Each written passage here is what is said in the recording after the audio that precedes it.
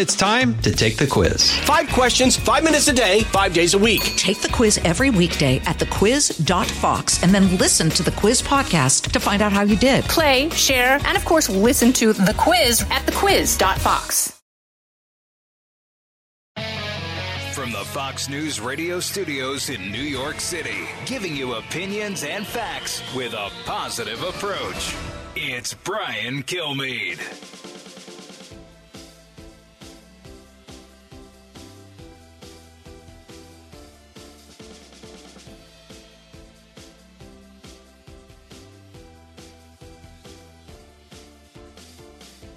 Thanks so much for being here, everybody. It's the Brian Kilmeade Show. So much going on. I'm so glad to be a part of it.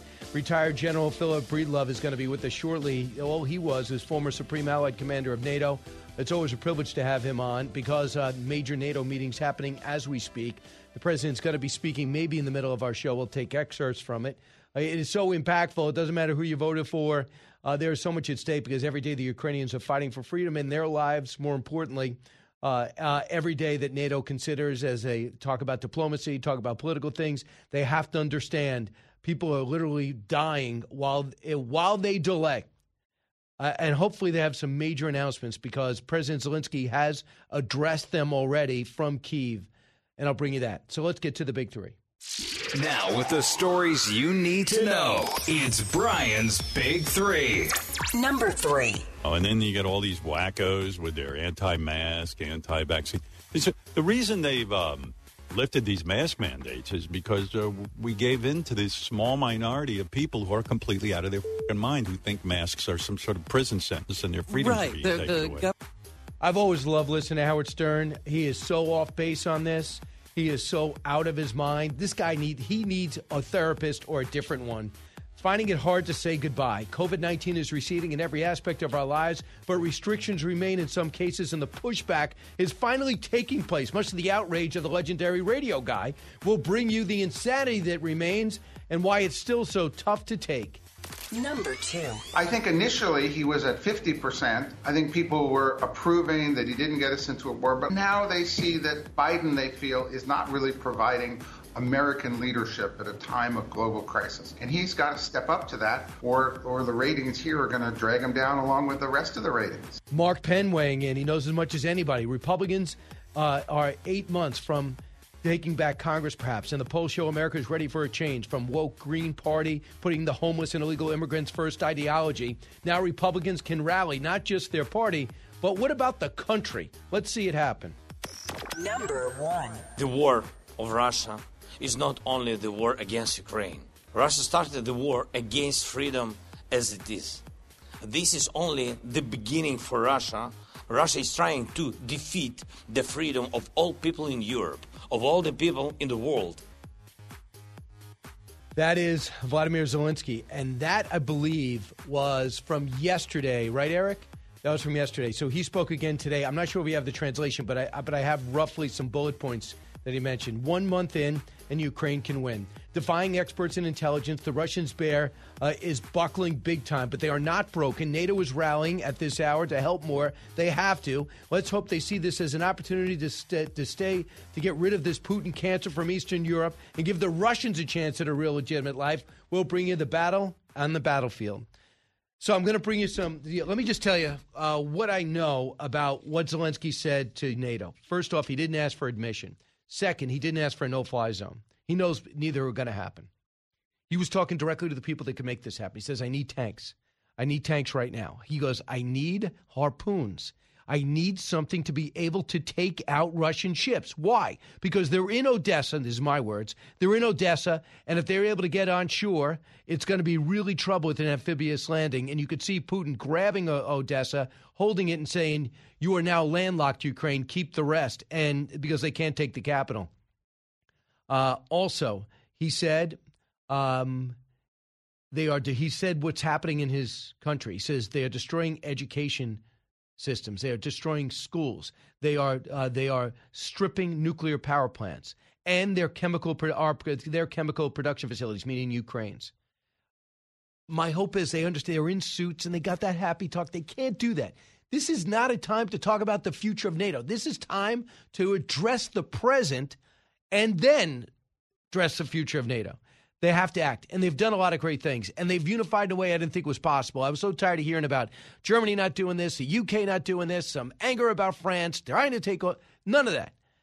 The president, I've given up on him actually stepping out front and coming up with innovative ideas. I don't care who does it. I just want them to get these people some armament.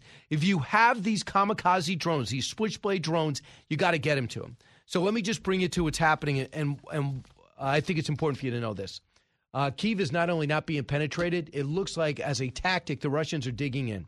But they're also being pushed out of some suburban areas, which is very noteworthy because that means the Ukrainians feel strong enough to be able to leave the capital and push back into the suburbs or push them back, hopefully to make those to put some of those rockets out of reach. I'm not sure.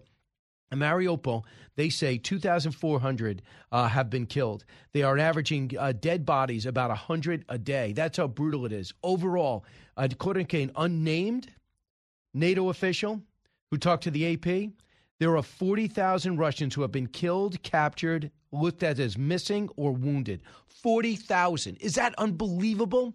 If you think about this, I don't care if they're dead, as long as they're not fighting. Now, they started with 150,000. They're begging Syrians to fight. I don't know if they have other conscripts that are going to be coming in. But if they've lost 40,000 out of the 100,000 after a month. Now, I hear, according to the Russians, I never believed they were the Soviet Union at the time, but they say they lost 10,000 in 10 years in Afghanistan. They've lost between 10 and 15,000 dead Russians already. And this is their neighbor. I mean, it's right there. They know the terrain for the most part. They didn't know really Afghanistan, how difficult it was going to be. But they thought they were going to walk into the Russian-speaking areas like Kharkiv, and they were going to go, hey, I'm here. Okay, take over. I'd like to see the new mayor. Instead, they're capturing people, forcing them into camps. They captured two mayors. They kidnapped them, replaced them. It wasn't accepted. They brought one back already. They took Kherson, and Kherson has been so full of unrest that they basically are present, but they haven't been looking to govern. So they're not going to be taking over a single city. And that's what I think is important. I'm going to bring that up with General Breedlove in a moment. So, and we'll talk about that. What I want to hear them say is they can win. I want to see aspirational, motivational, inspirational words from the president. Put it in the prompter. Somebody with some optimism. Jake Sullivan won't say it. In fact, on purpose, I didn't even give any sound bites from Jake Sullivan. He just says nothing, and he's not none of those things I just mentioned. But Jan Stoltenberg spoke this morning. I believe our president was the only leader not to speak. Cut 2. Russia must stop its nuclear saber rattling. This is dangerous and it is irresponsible.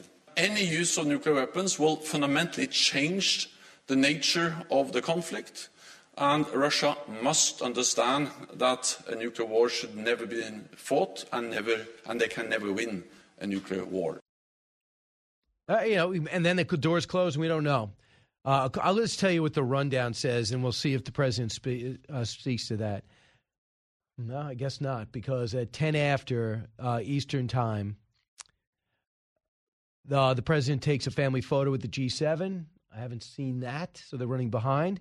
At 15 after, the president will attend and deliver remarks at the G7. So you got the NATO, the G7, and I believe there's an EU meeting.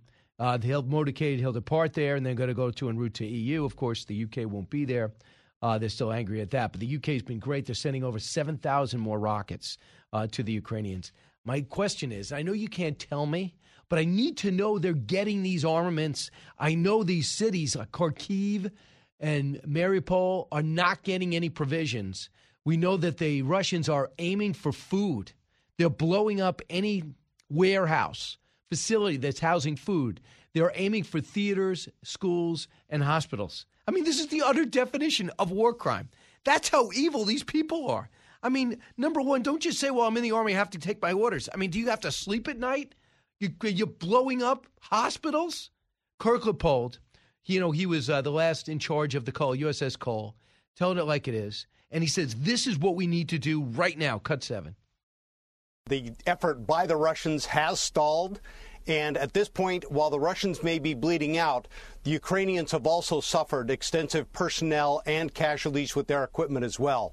They are degraded, and the key thing that we can do now is the U.S., along with our European allies, needs to get more lethal equipment into Ukraine that have better standoff ranges so that we can give them the ability to take out more Russians quicker at greater distances. And seeing that today, that video was absolutely awesome because it indeed showed it doesn't matter what your religion or stripe is. Those are Ukrainians fighting for freedom and should make everybody proud. Obviously, I know you're watching us on Fox Nation, but we don't really have a video component to this in terms of the video that the commander is talking about, and it shows the Ukrainians blowing up a Russian ship after it offloaded a whole bunch of tanks.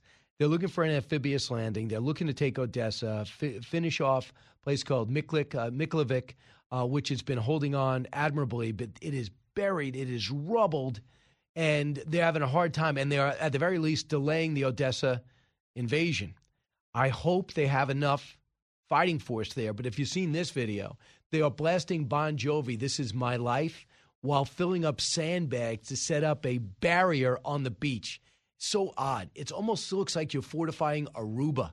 This is like a resort, never meant to be invaded. Reportedly, according to Europe, the Europeans love to vacation there. Not for a while. And Vladimir Putin lost a key aide, evidently, kind of on the outs of recently, but he's one of the few to transition from the Yeltsin era to this era. He has decided to go elsewhere. They saw video of him at a machine, at an ATM, and he left. Also, the FSB, a few FSB officers disillusioned with what they're seeing there are increasingly, this according to the Daily Mail, the Russian president said to blame the FSB for the failure to quickly take control of the country. That's the new KGB. The FSB officers, meanwhile, are becoming disillusioned with the increasingly oppressive sanctions imposed by the West on Russia, citing this source, according to the UK newspapers, told the newspaper that this has meant the country's high-flying Secret Service agents have been prevented from traveling on holidays, been able to get to their money, take their kids to Disneyland Paris, or live their life. So far, the ruble's been down 30%, somewhat bounced back. The first wave of sanctions, the shock is over, but the sanctions are being felt. What we have to do is find a quick way to get the Europeans from buying 2/3 of their oil and gas from Russia. You do that, and then they'll really be brought to their knees. Grain is the other thing that they are exporting, but we can get that from other places. Even Europe realizes that. My hope is they see this reality, an opportunity to deeply, deeply wound the Russian army, put them to bed for 20 years, get rid of Vladimir Putin at the end of this, and then bring the Russian people back in. 1-866-408-7669. I want to take your calls, get your impression. I also want to talk about the polls. I mean, overwhelmingly, the American people are disillusioned with the Democrats. Republicans are meeting right now at Ponte Vedra, Florida. WOKV listeners know that place well. And they're coming up with a strategy over the next 7 months. It's theirs to win. And then we'll talk about the remaining restrictions, COVID-19. Tell me what's still left in your life. Is it working remotely? Is it mass restaurants? Like in California, you still got to wear. Do you have to get a test before you go to a concert still? This idiocy still happening? You listen to the Brian Kilmeade Show. Your call's next. Giving you everything you need to know. You're with Brian Kilmeade. From the Fox News Podcasts Network. Hey there, it's me, Kennedy. Make sure to check out my podcast, Kennedy Saves the World. It is 5 days a week, every week. Download and listen at foxnewspodcast.com or wherever you listen to your favorite podcast.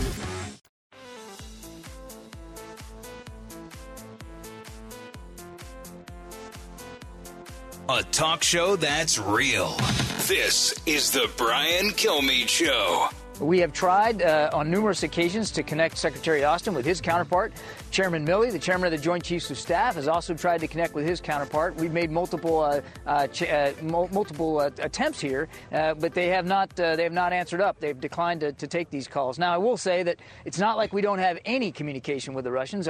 We could do that through our embassy. We have a defense attaché in Moscow. We have a deconfliction line, of course, that we're using. It's really not so much for normal comms, but so there are vehicles levels, we still have military-to-military communications with the Russians. But at the senior levels, where we think it's really important, particularly right now, it's not happening, and it's not happening because the Russians don't seem to be interested. Well, here's one of the reasons. That was Admiral Kirby literally minutes ago, and that's a story in the Washington Post today that every time Mark Milley and company reach out or Secretary Austin reach out, they don't get a response. Not even when that's not like when they're mad at you or we're not talking to you, they just don't call. And I think one of the reasons is the guy that they always lean on is missing. We haven't seen him. Somebody said he's a report that he's not well. Russians are notorious. You probably don't remember this, but when Brezhnev was a longtime leader there, when he was basically dead, they said he had a cold. And then the next guy, Cherninkov or something like that, they hired him. He died like 3 weeks later. Then Andropov got hired, and he died. And every single time they're like, he's got a cold, and they end up dead. So they're never going to be honest, and it would be too embarrassing to take your head of your military and just kill him, I guess. Might be an indication that you're losing. But he's disappeared at a time in which you need a Schwarzkopf or you need a Rumsfeld or you need a Secretary Austin out there telling everyone militarily what's going on, or General Petraeus. Gone. So they say maybe that's the reason why they're not getting calls back. But it's dangerous, really dangerous, because evidently the Russians doing some maneuvers and doing some exercises in the area. We're doing exercises over in Norway. So do you want to misinterpret then? They got within 15 miles of the Polish border. Don't you want a phone to be able to deconflict should something happen? And what Admiral Stavridis in the same story came out and says, we're mature. We've been through it. I've been doing this for 40 years, and the Supreme Allied Commander of NATO been doing it, and these lawmakers have been doing it. But, the pilot is 25 years old or something, 27 years old. They see somebody coming at him, and they'll take him out, not thinking that's Russian or that's an American. Oops, we have a world war. So that's what's at stake. And that's why I was struck by this polling, and I just want to share with you with Fox News. Can I just say it's heartening because there's not much difference between how Republicans and Democrats feel about it. I had no idea how you guys felt about it. I knew from a moment one this Ukraine was worth getting involved with. Didn't think it was ever going to come down to us putting people on the ground, but worth being very involved in. It does affect our national interest. Fox News poll, should we be doing more to help the Ukrainians? 63% of Americans said yes. Another question. Concerned about Russia's invasion of Ukraine. How many Americans are concerned? 82%. That's pretty much why wherever I go, people bring this up. And instead of Russian hoax or collusion or anything like that, where people were angry, people are more inquisitive about this. Those are my words. Fox, another question. Ukrainian President Zelensky, what kind of job has he done responding to the Russian invasion? 76% of you approve of it. By the way, great specials out. I'm lucky enough to host it. It's called Who is Vladimir Zelensky? It's on Fox Nation. We're going to have an expanded special on Fox News Sunday at 10 o'clock. Does what happens in Russia, Ukraine, conflict matter? Does what happens in the Russian-Ukraine conflict matter in the U.S.? 85% said yes in February. 76% say yes now. So it actually went up. Went down slightly, but it's still overwhelming. And the last question, should the U.S. be doing more to help? 68% of Democrats say yes, 64% say Republicans. Isn't it good to do a poll that doesn't show dramatically different opinions and views? I'm telling you, a lot of good stuff is happening because we're acting as one because of the horror that's happening in the Ukraine. Not a perfect country, but, man, they are the good guys in this, and they are showing tremendous resolve and fortitude. Brian Kilmeade Show. Out of the gates and ready to go. Hey, it's Hutton Withrow. Hot Mike is here on the Outkick Network. We've got your afternoon covered with the latest sports discussion, and it's available wherever you find your audio. Daily analysis and news. He is hot. I am Mike. Actually, my name is Chad. His name is Jonathan, but you get the picture. We're going to bring it every single day. Whatever you want to call us, we'll respond to. We just want you to respond to what we're dishing out every day. And while you're here, we hope you subscribe to the podcast, like, subscribe, and share.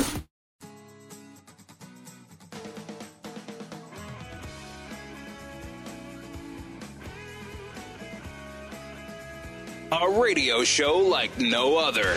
It's Brian Kilmeade. I'm sure you understand that Russia doesn't want to stop on Ukraine. It wants to go further against the eastern members of NATO, Baltic countries, Poland, that's for sure.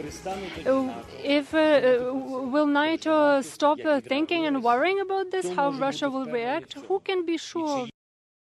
So the voiceover person, hardly optimum, but that's President Zelensky showing some great strength and also great vision to say, hey, I appreciate the support, but you're not only supporting me when you support me. We're supporting, we could stop him here, we'll stop future attacks because they are coming. And if this guy stays in power, I think they're just going to be put off a few years until because now he realizes he has a terrible military. So I just admire so much what Zelensky seems to have hit the right tone and so smart to work almost every parliament in the free world. Japan yesterday, he had Italy the day before, and then today he addressed NATO, and maybe he'll do it the European Union again. And two things he said.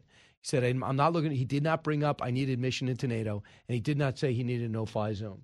A guy who knows the ins and outs of military as well as diplomacy, retired General Philip Breedlove, former Supreme Allied Commander of NATO and distinguished chair at the Middle East Institute. General, great to talk to you twice in one day. I talked to you on Fox and Friends this morning. Yeah, it's good to see you again there, and I look forward to our conversation here. Right. So a couple of things have happened. What I just told you is a couple of readouts from his address. He says he needs tanks. He didn't ask for admission to NATO, and he didn't ask for a no-fly zone. Can we get him the tanks? He also said, I need things that are going to take out ships, like harpoons. So tell me what you now know, or what our listeners should now know about this fight. Well, let's address the coastal defense cruise missiles. I won't use the word harpoons because I believe our country has decided not to move harpoons to Ukraine. But the good news is that NATO has several countries that have excellent coastal defense cruise missiles. And so I'm hoping that while there, our delegation are talking to the Norwegians and the Poles and others that have this capability, and maybe we can work a deal to get those capabilities to Ukraine.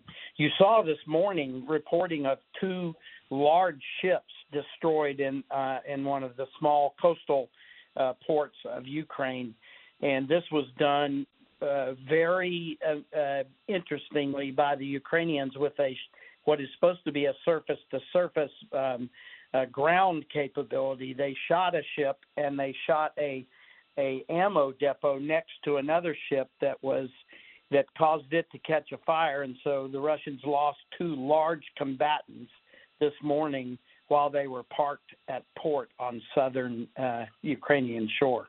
General, why wouldn't we give harpoons? I think that there are some what our government believes are releasability problems.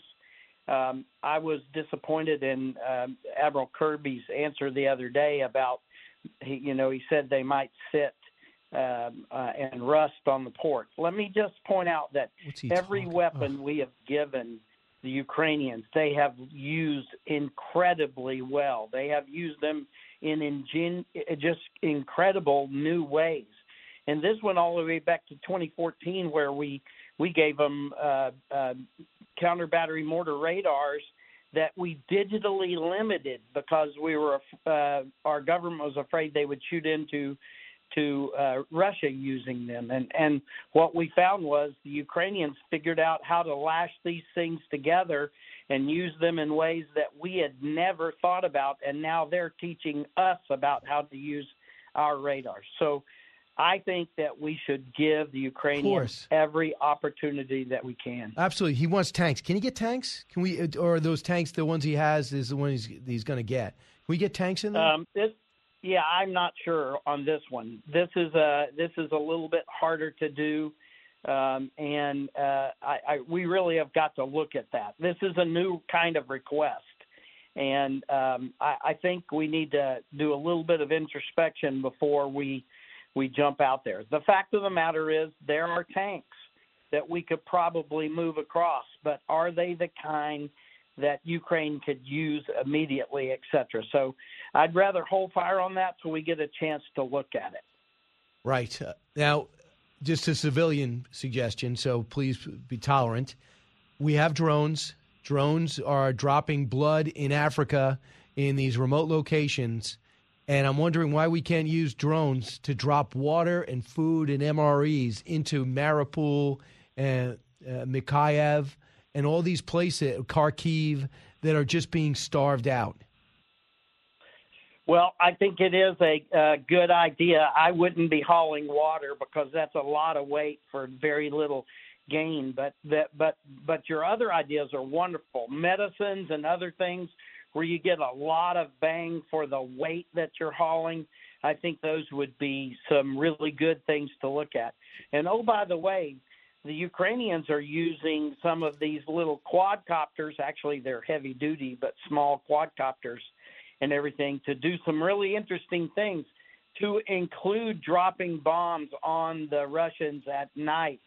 Small bombs, but bombs that are anti-personnel. So we're already starting to see some really ingenious work with these kind of capabilities. I'm sorry, what are those called? You mean they have helicopters?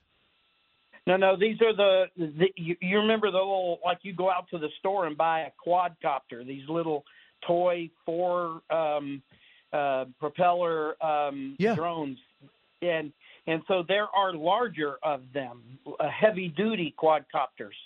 And Ukrainians have outfitted them with infrared cameras and are using them at night to drop munitions on Russian troops. That is absolutely incredible. So a couple of things. Why, tactically, would the Russians be digging in around Kyiv? Do they realize they can't penetrate it and they just want to shell it? Well, what they are demonstrating to us is they have either run out of the ability to continue forward offensively, or they've encountered such stiff resistance that they are taking a pause to get, quote unquote, get more ready. But what it clearly says is they have lost the ability to push forward, or they would be doing that. And they must have a plan either to reinforce or, as you said, now sit and do what they've done in Mariupol, Kharkiv, and other places, which is just begin indiscriminate shelling and bombing of the civilians, because they're frustrated because the Ukrainians are doing a great job of not giving Russia a big force-on-force battle. The Ukrainians are fighting a skirmishing, hit, stick, and move kind of fight that is really bleeding the Russian army. General, before this started, reports were that the Russians were a lot better equipped than we thought they ended up being. We thought they were much more formidable than they ended up being. We found out that they hit from too many sides. There was no communication. They didn't even have a commander in charge of the overall operation. And then we find out that we predicted that Kyiv would fall within a week and Zelensky would be dead. So those are the insider reports of what this conflict was going to be like. Why were we so wrong? And you must have seen those same reports. I guess overemphasized the competency of the Russians, and we undersold the Ukrainians. How could we be so wrong? Well, a couple of things. For instance, one of them, you know that I was over in Ukraine about 10 days before the fighting began. And one of the things that the President Zelensky told our little group was that you, and frankly, Brian, you, the American press, have been watching so closely what's going on with the buildup of Russian forces and have been so focused on that because it's great news, that what you missed is the preparation of my nation. And what you also missed is that the war is already going on in my nation. Sabotage, cyber attacks, all manner of things were already happening inside Ukraine, but we all missed it because we were focused on the really cool news of the buildup along the outside of the borders. And so the first thing, Brian, is that the Ukrainian military did an incredibly good job of preparing this defense in depth that they're fighting. And then second goes right to the points you made. You hit them all I believe, felt that Russia was much more competent than it's proven to be. You know, the old adage in the military is that anyone can talk operations and amateurs do, but professionals talk logistics. And that's what's happened here. You know, there was a big focus, I think, on Russia on getting in there, getting this quick victory, and getting out. And they absolutely did not prepare themselves for having to fight like they are. And so they weren't ready to command and control. They weren't ready to logistically support. Their Air Force has not been able to do what we call SEAD, suppression of enemy air defenses. So they have not gained air superiority over the battlefield. All these things we thought they would be able to do, they either are not able to do them, or they didn't expect to have to do them because they expected an easy victory and to be welcomed with roses. I just don't understand how you could have an operation where there's no communication. I mean, they're using, and I'll just say in layman's terms, they're using the cellular service of the Ukrainians who blocked the Russian prefixes. So we hear the Ukrainians were able to pick up all their interplay. And in fact, the New York Times today on their front page had audio of 15 minutes of fighting. And you hear the panic among the Russian tankers, and they're saying, where are you going? I don't know where you're going. I'm not going over there. These guys are totally disorganized, and they don't even know what each other's are doing. So they just published this on the front page of the New York Times. If you have a digital version, I think you'll get it.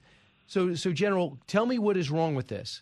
What is wrong with the? But I'll let you comment on that, but then I'll add another question. Go ahead. It is shocking, but again, let's give a little credit to the Ukrainians. They are jamming and using their ability to disrupt what little communications the Russians have had. And, you know, depending on who you listen to, the Ukrainians have killed 5 or 6 general officers. Almost every one of them was because they were using their cell phone because they couldn't communicate on their tactical communications. So in some cases, they did bring comm capabilities, but the Ukrainians are doing a good job of what we call electronic warfare, and they're jamming them. But again, Brian, you're right. They just didn't come prepared. And again, I think it goes back to their expectation that this was going to be an easy walk and that they would be welcomed with open hands, and they just didn't come prepared for the fight that they have found. I know from the military level, you guys must be, I bet you can't wait to analyze all this. But my last question to you is this. What is wrong with the president saying, and even John Stoltenberg, who runs NATO now, Ukrainians can win? We have to do what's necessary for the Ukrainians to win. Is there something in the diplomatic world that would be bad about saying that? Because I think that they deserve us to say that and make that the objective. So, Brian, I am going to go out on a limb here, and I'm probably going to be criticized. But I believe that we are still deterred, and the Western nations and the leadership of Western nations are afraid of saying and doing anything that would provoke Mr. Putin. And saying that it looks like he's going to lose, remember, that would be a big face-saving problem for Mr. Putin, who a lot of this is about him now, and this is his war. You've seen him dismissing some of his senior-most people. A couple of them now have a heart problem and all these things. They're going And that's away. The head of the military, right? That's correct. And so we need to be, I think, I don't sign up to this, but I believe that there's a feeling that we need to be less provocative about these things for fear of tripping Mr. Putin into something Understood. More absurd. Understood, because you got to give him an off-ramp and save face, because it would save lives. But I just think a time in which they get to keep a third of the country, if they get Odessa and say, okay, we got enough, we're going to hold on to Donbass, Crimea, and Odessa, and be able to spin it for the next 2 years to their oblivious nation that they won, and not care about the 15,000 bodies they left, they're going to come back stronger. Yeah, that's what worries me. That's a huge problem, and I believe that President Zelensky's got a mind for not giving them that land, and I hope that we don't pressure him in any way and allow him to negotiate based on the fact that his military is now delivering. His strength in negotiation is going up every day. Well, I hope you wouldn't mind if I kept you on speed dial. I can't wait to get your perspective, because after NATO, you used to be going behind closed doors with them. They're going to open up and tell us what they're going to, and their communication is going to be fascinating and impactful. Retired General Philip Breedlove, thanks so much. Thank you, Brian. All right, fantastic. All right, when we come back, I know you have a lot to say. 1-866-408-7669. Don't move. Expanding your knowledge base. It's the Brian Kilmeade Show.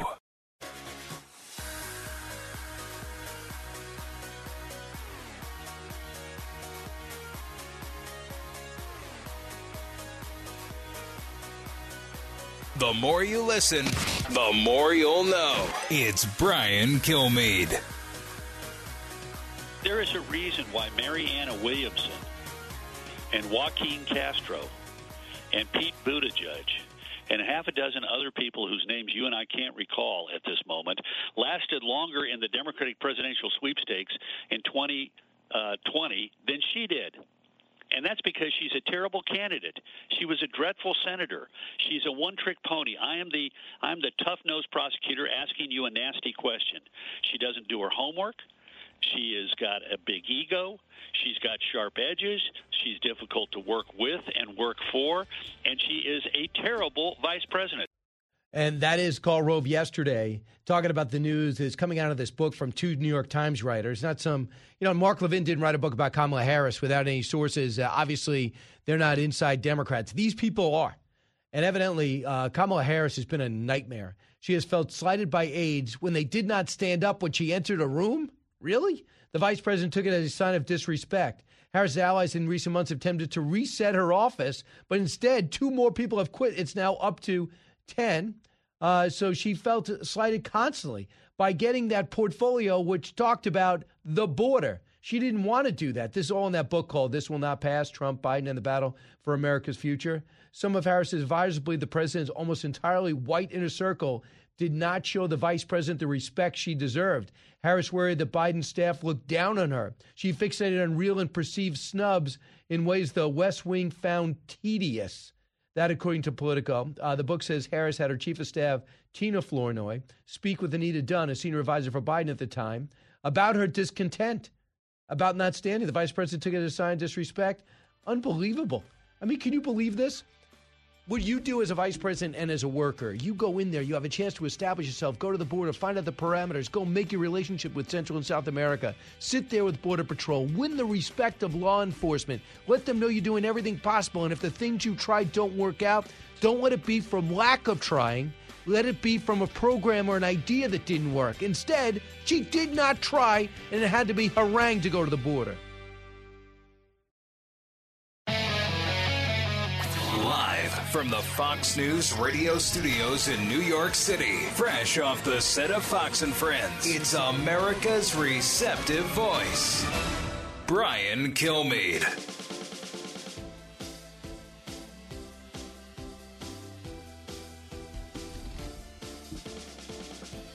Hi, everybody. Brian Kilmeade. Welcome to the latest moments of the Brian Kilmeade Show.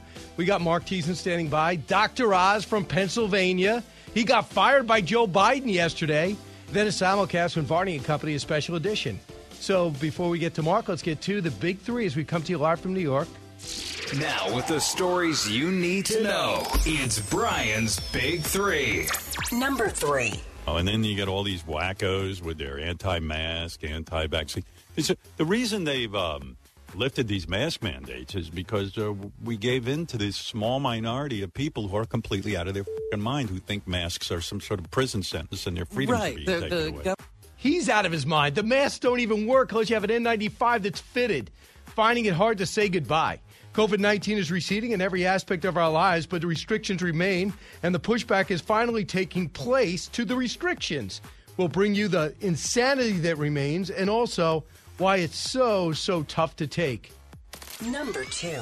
I think initially he was at 50%. I think people were approving that he didn't get us into a war, but now they see that Biden, they feel, is not really providing American leadership at a time of global crisis. And he's got to step up to that, or the ratings here are going to drag him down along with the rest of the ratings. Mark Penn knows what he's talking about. Republicans 8 months from taking back Congress, and polls show America's ready for a change from the woke Green Party, putting the homeless and illegal immigrant first ideology.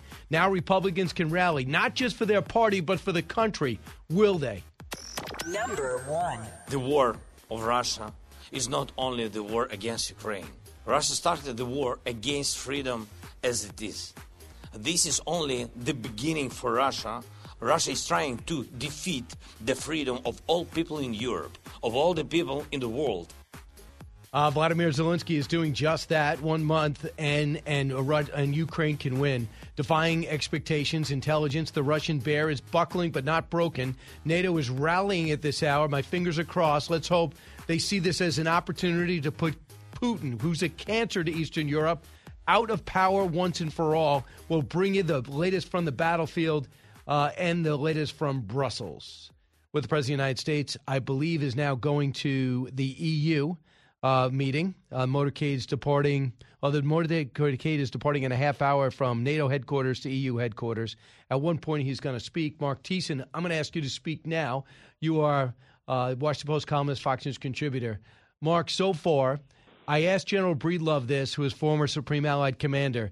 Is there a downside to saying we have to do everything that Ukraine wins? And he says there is, because that eliminates an off-ramp for Vladimir Putin. What do you think? That I have to say that's ridiculous. The idea that we should not go for total victory and give to appease Vladimir Putin is part of the problem that we've had from the very beginning of this. I mean, think about where we were in Ukraine. The whole world. Vladimir Putin last July issued a manifesto, an 8,000-word manifesto, explaining his rationale for the subjugation of Ukraine, while Ukraine and the Russians were one people, and that the collapse of the Soviet Union had left millions of Ukrainians abroad overnight, separated from their motherland, how the West was trying to turn Ukraine into a springboard to attack Russia, and how he wouldn't allow that to do. Anyone who read that manifesto knew that he was going to invade. But instead, we instead of arming the Ukrainians and preparing them for their defense and giving them, like, the MiGs, for example, before Russia invaded, when there was no problem and no one could have objected, we said no. Biden said no, that will provoke them. So, okay, so they invade. And then no one thought they could win. If you looked on paper, any military analyst would look and say, look at the Russian forces, look at the Ukrainian forces, it's going to be over in 3 days. And here we are a month later, and the Ukrainians and the Russians haven't been able to achieve their goals. And so Biden just issues like $800 million in weapons to them last week. He could have done that 3 weeks ago. He could have given them all those things from the first day of the war. Absolutely. But instead, he was trying to avoid defeat as opposed to achieve victory, right? So now we're in a position where we know he can lose. We know the Ukrainians can win. We should be giving them everything possible to send Putin back with his tail between his legs. And by the way, for not selling them harpoons that can take out ships from the shore or anything like that is horrific. And evidently, they say Admiral Kirby said yesterday they would be rusting on the shore. Are you kidding me? They've been brilliant and almost by everybody's account, been brilliant at using what we've given them, but we need to be able to get there. I don't know what's getting in and out. And I think it's good that we don't know how. But we need to know that it's getting in, just at least a thumbs up. We have all this money. I think the UK just said, here's 7,000 more rockets. My question is, are they getting to the capitals, to the Ukrainian forces? Yeah, we don't know the answer to that. We don't know what the Ukrainians are getting now. All we know is that it's too little, too late. And the Ukrainians need everything they can because they can win this. You know, like you, I'm sure, Brian, and like millions of your listeners, I wake up every morning and the first thing I do is look to see if Ukraine's still standing. I've been doing that for a month now. Every single day. Americans are inspired by President Zelensky. They're inspired by the Ukrainians, and we want them to win. And Joe Biden needs to understand something, is that if Russia were to win after America's hopes have gotten so high for the Ukrainians and we've become emotionally invested with these people, and that it would be a setback for him politically worse than Afghanistan with the Afghan withdrawal, because it would mean that he didn't do enough to help them win. Because we now know that they can win, and if they lose, it'll be because we didn't provide them with a weapon. So even if he doesn't care about saving Ukraine, he ought to care about saving himself, and he needs a victory in Ukraine to do that. Right, but the thing is, nobody thinks he's leading here. You know, I mean, listen, he doesn't have a lot of charisma. He's not a great speaker, never was. But nobody thinks he's leading. My thing is, don't hurt then. Look at the arsenal the American people have given you, and then do everything you can to achieve that objective. And what do you want to say publicly, you know, because this guy is so emotionally fragile, you don't want him getting desperate to use chemical weapons. But I don't like that whole, I mean, what are we so worried about outside the weapons of mass destruction, which is big? They're not going to be attacking Poland when they can't get through Ukraine. They're not even going to be going to Kaliningrad and stocking up and going to Lithuania and Latvia, because then they're going to get totally annihilated. They have to be wondering, what happened to my fighting force? The general in charge has disappeared. They lost one of the key aides that actually was in his government since the 90s, just left with his family to another country. They've lost 14,000 people to Turkey. And listen to this. According to a NATO official, overall, they have lost 40,000 men from the battlefield between death, casualties, missing, and capture. 40,000. Wow. Does that blow you away? That's more than the 10 years of the Soviet war in Afghanistan, which was what helped bring down the Soviet Union. I mean, you know, here's the thing we need to understand, is that Ukraine is not just a problem for us to solve. It's actually an opportunity, because Vladimir Putin has been building up his military to threaten NATO for years, and this was supposed to be the first step in it. Every MiG that we take out is one less MiG that the Ukrainians take out with our help is one less MiG that can threaten Poland and the Baltic states and NATO. Every tank is one less tank. Every battalion that we take is one less battalion. This is an opportunity for us to decimate the Russian military by proxy. Why would we not take it? We should want them to be going out with it. And you know something? I'll tell you about the chemical weapons. Where do you think Vladimir Putin got those chemical weapons? He got them, a lot of them, from Syria, because Barack Obama would not enforce his red line in Syria for Syria's use of chemical weapons. And so John Kerry cut a deal with Sergei Lavrov for Russia to take custody of Syria's chemical weapons. So if Putin were to use those chemical weapons, he'd be using the ones that Obama gave him from Syria instead of blowing them up. Oh, that's got to be in one of your columns. What a brilliant memory you have. That is fantastic. I do remember the genius Secretary of State who still is commenting about how he hopes Vladimir Putin still commits to green energy as he invades another country. Good Lord. Yeah, I mean, no kidding. So the guy that left, Antonio Chubis, was in charge. He was their climate guy. So now you talk about sadness. For the first time, John Kerry is probably sad about this conflict because he lost somebody to talk climate with. Because it's finally affected something that matters. So a couple of things are going on. The ruble is down now just 30%. Russian banks are blocked from carrying out transactions on global shipping and deliveries. Deliveries to ports have gone down considerably. The GDP is supposed to retract about 15%. But the thing that's blunting everything is their continued steady sales of energy to Europe. So knowing the Germans came out and said, listen, I can't cut it off. I'll go into an immediate recession. The UK and US have stopped. What could you do if you really wanted to get them instantly off? What could you announce today in Brussels? Sanctions on energy as opposed to an oil ban, which is what Biden announced. We need to sanction their energy use. And also, by the way, we should not be cutting a deal with Iran that includes a permission for them to earn $10 billion building civilian nuclear power for the Iranians. That would be really stupid. So, first, I go back to your point earlier. First, let's do no harm before we do good. Like, why are we sitting at the negotiating table with the Russians while we're over Iran when we're trying to isolate them? And why would we be allowing them any economic benefit from Iran deal when we're trying to crush their economy? Oh. It's like the right hand doesn't know what the left hand is doing in the Biden Freudian slip in the Biden administration. Stop making things worse. I just thought it was funny in your newspaper. I think it was the Washington Post, the New York Times. It's basically the same thing. The Washington Post is saying that, well, you know what? The Democrats doing a great job not blaming Trump for this because it would have been very easy for them to do it. The president's trying to stay unified. Blaming Trump for this? Why? Because for a month, maybe there was no weapons, but they ended up flowing there for the 4 years he was in office, unlike the MREs and blankets that Barack Obama did and didn't even respond to anything except some sanctions on some oligarchs who never felt them. And now you're worried about blaming Trump for this? Nobody thinks this would have happened if Donald Trump was in office. But it shows you the warped sensibility of some people who have a lot of power.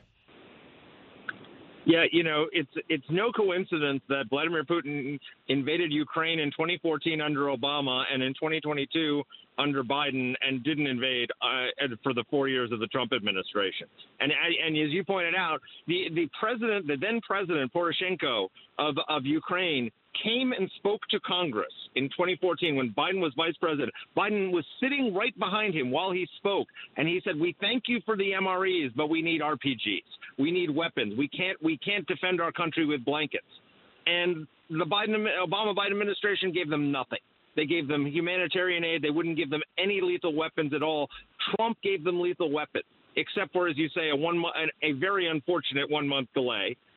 Which I don't want to relitigate. But beyond that, they gave them everything they asked for.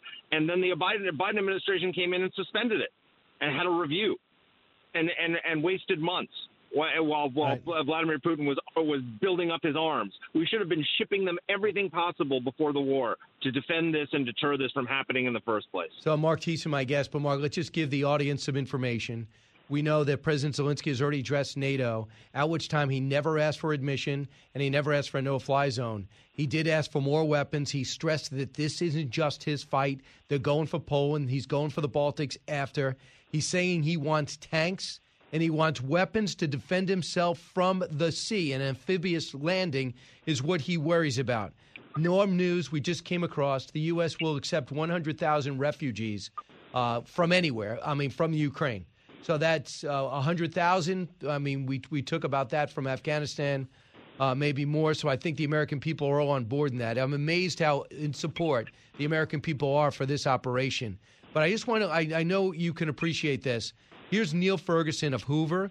He says, hold on, Russia still might be accomplishing its goals. Cut 12. The key here is that the Russians aren't ready to negotiate in earnest because they still think that they can make gains. And Vladimir Putin wants to negotiate from the strongest possible position.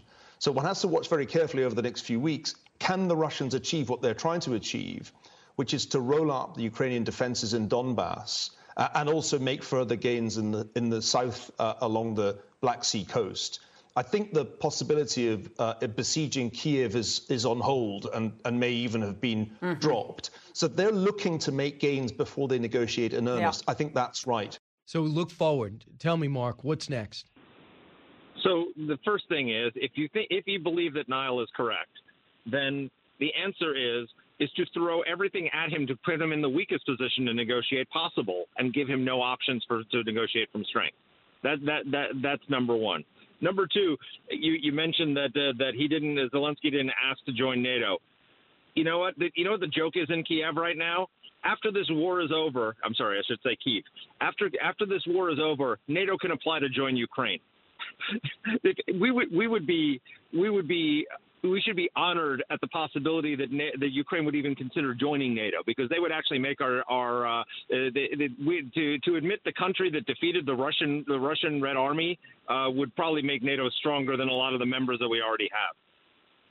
I hear you. Mark, I hear your desperation. You've been very solid throughout this.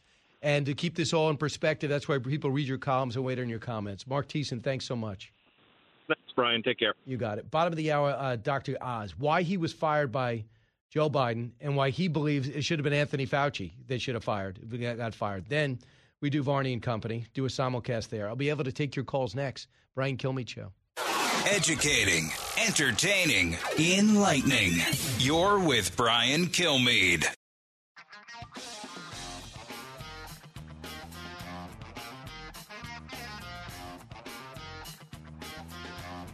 If you're interested in it, Brian's talking about it. You're with Brian Kilmeade. President Biden wants to go over there and show a force or a sense of unity that the United States has been very happy about between the White House, between the U.S., and between Europe. But there is at least one piece where they don't seem 100% on the same page, and that is on energy. Europe is in a much different position than the United States is with regard to Russian oil and gas. They rely on Russia for 40% of their gas. So it's a lot harder for them to come out and say, we're going to embargo this. And keep in mind, Nord Stream 2 is dead, but Nord Stream 1 is alive, and that's flowing into Europe, and they can't get off it right now without going into recession. I would think there might be something to that. Eric, WOKV. Hey, Eric. Hey, Brian. Great show today, as usual. That last caller, he hit it right on the head pretty much, that NATO is going to ask to join the Ukraine because the United States' word has been thrown in the garbage so many times lately, and Trump tried to rebuild it. But as soon as Trump's gone, they cancel everything again. Nobody's ever going to believe a word this country says. Go ahead, we got your back. We don't have anybody's back. Sad, your take. I mean, yeah, what about some precision weapons out there? Obviously, we did a great job training the Ukrainians. We were in there for a while. Obviously, they do have some weaponry, and I don't know what exactly is getting in. But you know those drones, those kamikaze drones, they're not in there yet. I mean, you got to be kidding me. How could they not be in there yet? That was 2 weeks ago. I have no idea why they were weaving it ahead of time. And as General Kellogg is always saying, use some imagination. If you can't get anything in by ground in terms of provisions, can you go by air? Is there something else you could drop? If drones can carry missiles, can they also carry food? Brian Kilmeade Show. Well, we're on with Dr. Oz next. Don't move.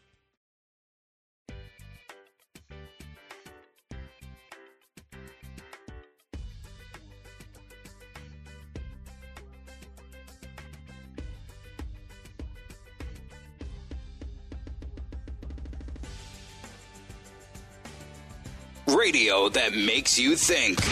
This is the Brian Kilmeade Show. I want to make sure we're really out of this before I really seriously consider doing anything different. We're still in this. We have a way to go. I think we're clearly going in the right direction. I hope we stay that way. Anthony Fauci over the weekend does not want to let go of the pandemic, never speaks anything but doom and gloom, but says, I'm not going to quit until I know we're out of this, as if he's the only one that can bring us through. Joining us now, Dr. Mehmet Oz. He's running for the Senate in Pennsylvania, currently in most polls a tight second against Dave McCormick, and he's got three other people in that race. Once you get the nomination, it's also going to be tough to win in that very purplish but leaning blue state. Dr. Oz, there's Anthony Fauci for you. We're not quite out of this yet. Oh, my goodness. I mean, forget about being an optimist. We're looking at a new variant of Omicron, which might be a bit more contagious, but doesn't seem to be any more dangerous. It's actually a way for more people to get natural immunity. But all along, we have watched Anthony Fauci give advice, top-down, authoritarian advice, dismissive of the role of doctors, his one-size-fits-all belief that we can cure COVID by vaccinating everyone through it has been proven to be wrong over and over again. It was predictably incorrect very early on, and yet he will not say what needs to be said, which is the way to get through future COVID variants is to arm doctors so they can take care of their patients with better medications. And the Biden administration's incompetence at just getting proven therapies in the pharmacies so that doctors can use them is shocking to me. Once again, we're hearing that they're going to vaccinate 6 month to 5-year-olds now, as though they're a high-risk group, as though vaccinating 2-year-olds is going to prevent 90-year-olds from getting a future variant of the virus. It's not all about vaccines, Dr. Fauci. Here's more from him when he talks about what will happen if we're not vigilant. Cut 31. We need to be flexible. And if, in fact, we do see a turnaround and a resurgence, we have to be able to pivot and go back to any degree of mitigation that is commensurate with what the situation is. So we can't just say we're done. Now we're going to move on. We've got to be able to be flexible. and be flexible. Is there anybody that really believes the stuff they were telling us with the 6 feet apart, by wearing a mask outdoors, by wearing a mask at all, by N95s, don't wear them because they need to be fitted and they're actually going to be bad because you got to exhale, and now all of a sudden N95s are at universities all across the country? Does anybody think that we're going to go back to that chaos? It's always the false narrative. And this is an important message because we're seeing the same thing with energy policy now, which is why we're in a crisis with the Ukraine and with inflation here in America. You create a false narrative. In this case, the only way to get through COVID is through lockdowns and mandates. It's proven over and over again to be incorrect. Despite that, you notice how he verbalizes that. It's all about the fact that mitigation efforts might be necessary. Well, if they were truly mitigating the virus, as you point out, 6 feet doesn't make a difference. The WHO says 3 feet. Going to the beach with a mask on doesn't help, and going to the beach is probably good for you in general, despite the fact you're shamed by the New York Times, Washington Post, and legacy media for doing that during the pandemic.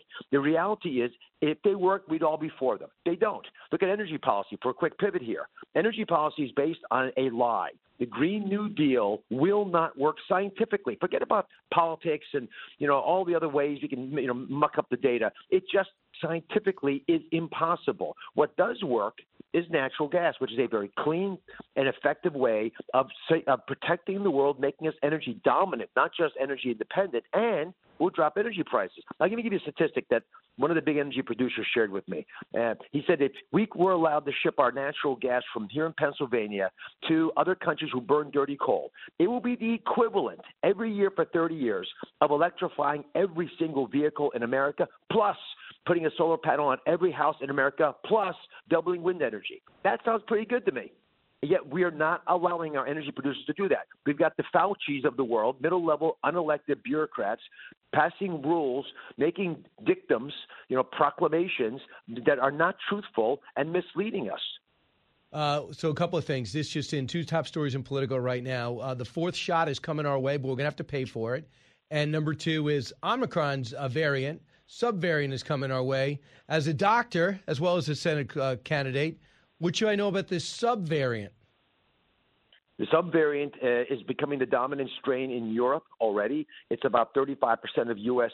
infections. It's more contagious, but it doesn't seem to be any more dangerous. So the vast majority of people will have a fairly mild episode, which should give them long-term protection from future COVID variants.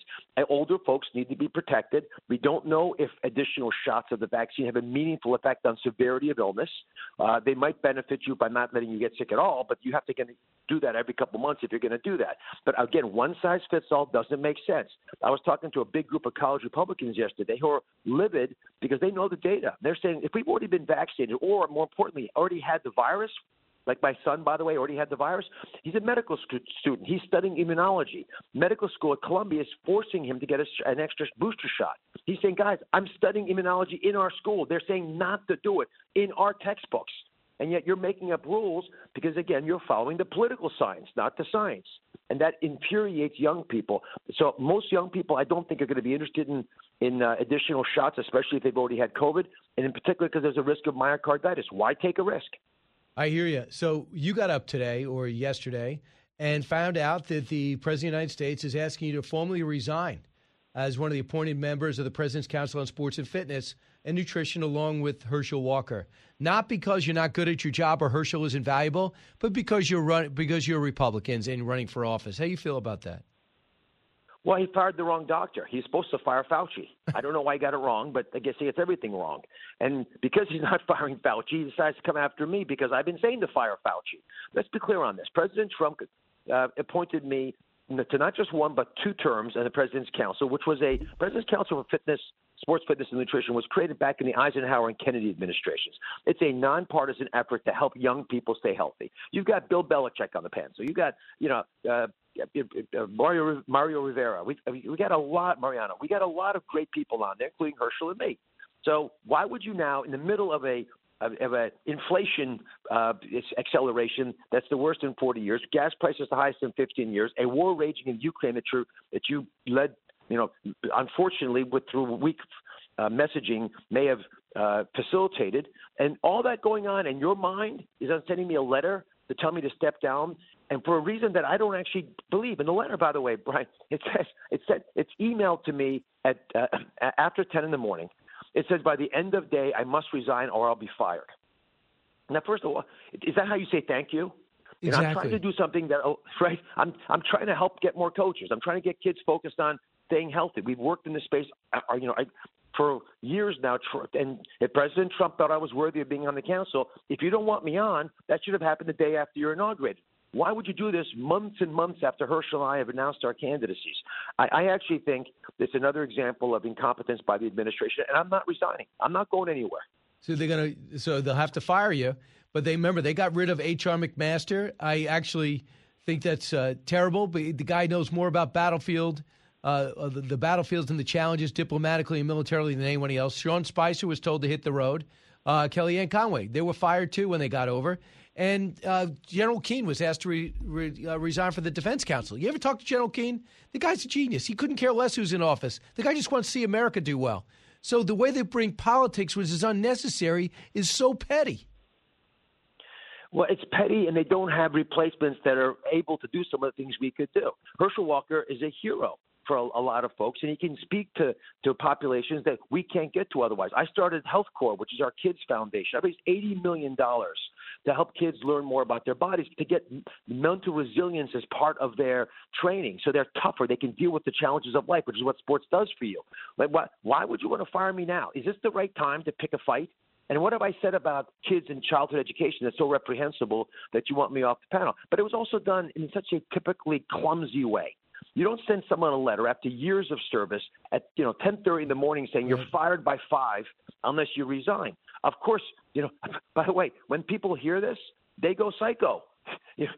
And you're not going to, but I'm a porcupine. I'm going to push back when this happens because it's my nature. But in addition, I want to fight for my country, and the young people in this country continually are ignored. We have mortgaged our future with a debt that's the children's to pay. We have, with COVID, used children as a shield.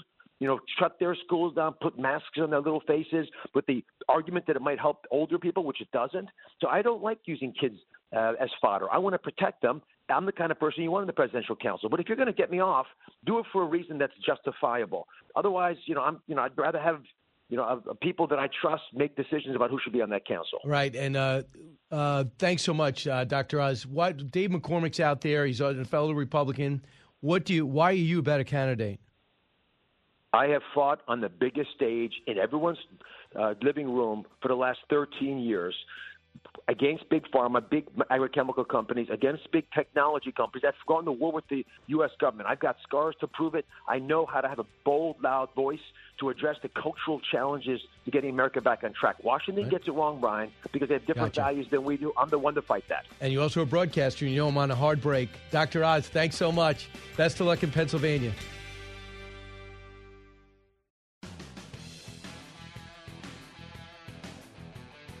Now, the Brian Kilmeade Show joins Fox Business's Varney & Company with Stuart Varney. Don't just hang in there on your investments. Call Talon Wealth and get peace of mind with active management of your portfolio. Dial pound 250 and save financial plan. Investment advisory services offered through Talon Private Wealth, LLC, an SEC-registered investment advisor. Past performance does not guarantee future results. So in a matter of moments, I'm going to go on and do a simulcast on FBN. They'll hear you and you'll hear them with Stuart Varney. And then I'll be able to take some calls in. So line up 1-866-408-7669, ideally.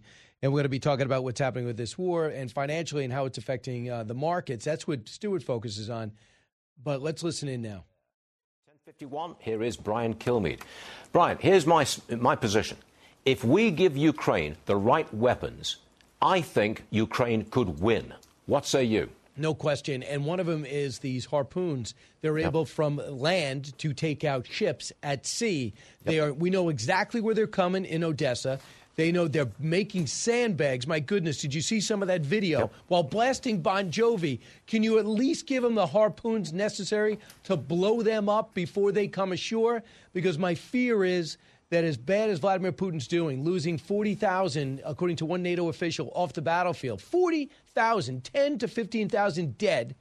If he takes Odessa, holds on to Donbass and Crimea, he'll go, look, now I got my buffer, Now I've made the Ukraine a landlocked nation. What they got to do is start arming the Ukrainians to the way in which they promised to from NATO today. And this is what I want to hear from the Supreme Allied Commander, from Jan Stoltenberg. I want to hear the objective is not only for Ukrainians to hold, but to win. Because we have to get rid of Vladimir Putin, the cancer of the Eastern Europe right now. Your former country, 6,000 more rockets to 7,000 more rockets. There's EU, there's the NATO, there's the G7, all meeting for the same cause. This is a rare moment of unity. And only one man made it happen, Vladimir Putin. The president's got to step up. He's taken 100,000 refugees. Good. That's fine. Well, you know what? Poland's taken 1.8 million. Romania, about 600,000. So we're all sacrificing. At least give them what they need. They didn't ask for a no-fly zone today. They asked for tanks. Why not we get them in tanks? Why can't we get drones to drop water? Why can't we get drones to drop food into the cities that are besieged? I think to some degree this administration is afraid of provoking the Russians and will also always follow rather than lead. That's my position. But I'm glad we're in agreement because I think a win, an actual win, is possible. A military win is possible. And now's the time to strike. I just got to raise this one with you. The mayor of New York, Eric Adams, he's expected to lift this vaccine mandate for performers and athletes, but he's not going to, at this point, he's not lifting it for private businesses. Brian, that does not make sense to me. It doesn't. This is a guy who's power hungry. This crap was left over by the previous mayor. He made it up. And now cops and firefighters, they got to go home. Their careers are over. But now Kyrie Irving, who never should have been prevented from playing, and the Mets and Yankees, that's what it's about. Mets and Yankees more popular than the Nets and Knicks. So you couldn't tell Aaron Judge, you can't play because you're not vaccinated. So now Kyrie Irving can play home games like unvaccinated opponents can. But my goodness, while leaving cops who are making, I don't know, 80 to 120,000 a year perhaps, or they start at 40,000. Kyrie Irving was getting paid 16 to 20 million for not playing half the games, and he's back to help the fans and morale. But what about the nurses, the cops, and the firefighters? Lift them up. It makes no sense. It's not you could easily do it. You didn't make this policy, Mayor Adams, so just divorce yourself from it. Yeah. And reverse course. Yeah. Come on. Open up New York City. Look, Midtown Manhattan is not half empty. It's not fully staffed at this point because if you're not vaccinated, you can't come back to work. Lift that restriction. Come on, Your Honor. Get us going again. Get us working again. Last word to you. Yeah, all except Howard Stern, the powerful radio legend, keeps saying that we should be in masks and still be distances and in our bunkers. That is the wrong mentality. We got to live our lives. We got the rules. Yes. Let us alone. Leave us alone. This is America. Ain't Thank that you. the truth? Good Lord. Yeah. We're going to be watching you, the One Nation show, Saturday night, 8 p.m. Eastern on the Fox News channel. And I've just gotten word that you are going to be on, and you can wear jeans because we're going to be sitting at the desk. No one will ever know. Deal. Absolute deal. You got it, Brian. I'll be there in spades. Thanks very much indeed, fella. See you later. Stuart. Thank you. 1-866-408-7669. Probably don't have enough time for calls, which is kind of sad. But here is what Howard Stern said about COVID. Cut 28. Oh, and then you got all these wackos with their anti-mask, anti-vaccine. The reason they've lifted these mask mandates is because we gave in to this small minority of people who are completely out of their mind, who think masks are some sort of prison sentence and their freedoms are being taken away. No, they're not. They don't even work. He always was counterculture. And I just don't understand this whole I'm scared, I'm going to die attitude. You have a pre-existing conditions, handle it. But what about the live and let live attitude? Let me live my life. Plus, the guy's on a beach in the Hamptons on Long Island or in New York City in an apartment that you could probably land a helicopter in the living room. I mean, my goodness, why are you thrusting that weak attitude onto the rest of the country when you used to be leading people with great courage and pride? Unbelievable. You want to know people that are backwards? Listen to what you got to do now if you wanted to go to an event with the First Lady at the White House. This is the wife of Representative Byron Donalds, cut 29. Well, I definitely don't believe there is a medical justification for this, Tucker, which is why I posted it on Twitter and let everyone know how ridiculous this mandate was. Not only do I have to come with a negative COVID test, along with everyone else, but because I had COVID and have natural immunity and I don't need a vaccine, the email from the White House said that I cannot eat or drink at the reception, and I also have to stay in a 6-foot bubble all by myself the entire reception. So it wasn't very inviting, to say the least. What a joke. Are you kidding? I know they're important people, but my goodness, Jen Psaki got it twice, was double vaxxed and boosted. She's gotten it twice now. I mean, my goodness. If someone said that to me, I'm not going. A concert, you got to do that. I mean, guys there are certain people who will not make you show up if there's a vaccine mandate. I think we've all moved past it. Don't make a big deal of it. Let go of the restrictions. Don't be Canada, Australia, and certainly don't be China. Don't forget, One Nation, Saturday, 8 o'clock, repeated again at 11. That's coming up, but keep it here. Brian Kilmeade Show.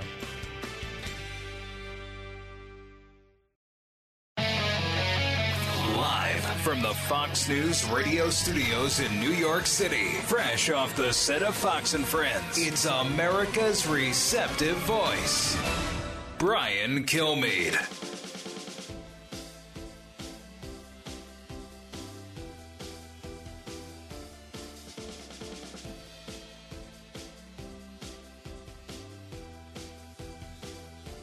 Thanks so much for being there, everybody. It's Brian Kilmeade Show. I come to you from New York City, which slowly but surely is getting back on its feet. And I heard, hopefully, around the country, and maybe more than ever, heard around the world. We're going to talk to Roger Zakheim at the bottom of the hour. He's the director of the Ronald Reagan Institute, former Deputy Assistant Secretary of Defense, and member of the Strategic Planning Working Group of the Forum for American Leadership, and why it's just important. That Reagan attitude helped transition from the Soviet Union to Russia, of course, through Bush 41. We need that back. Vladimir Putin's an anomaly, I hope. Hopefully there's normal people in Russia that we can work with to a degree. I understand it's a different culture, but we have to rid this continent, of Vladimir Putin. But he fights on. Just to report now that Vladimir Putin, they believe, according to our intelligence, is going to be looking west. Less Kyiv, more Odessa. We better be ready. Let's get to the big three. Now, with the stories you need to know, it's Brian's Big Three. Number 3. Oh, and then you get all these wackos with their anti-mask, anti-vaccine. The reason they've lifted these mask mandates is because we gave in to this small minority of people who are completely out of their mind, who think masks are some sort of prison sentence and their freedoms are being taken away. Yeah, that is Howard Stern, and he is a rare talent and just so timid about this. COVID-19 is done. So finding it hard to say goodbye is the story. It's receding in every aspect of our lives. We know how to handle it. We don't need any guidance for it. We got to make sure our economy continues to stand up. But people like Howard Stern say, keep the mask on, stay 6 feet apart, and stay in your basement. It is insanity how many countries and some states, some cities are still saying, keep the mask on. Don't go into any place indoors without a mask, and keep it on outdoors. This has got to stop.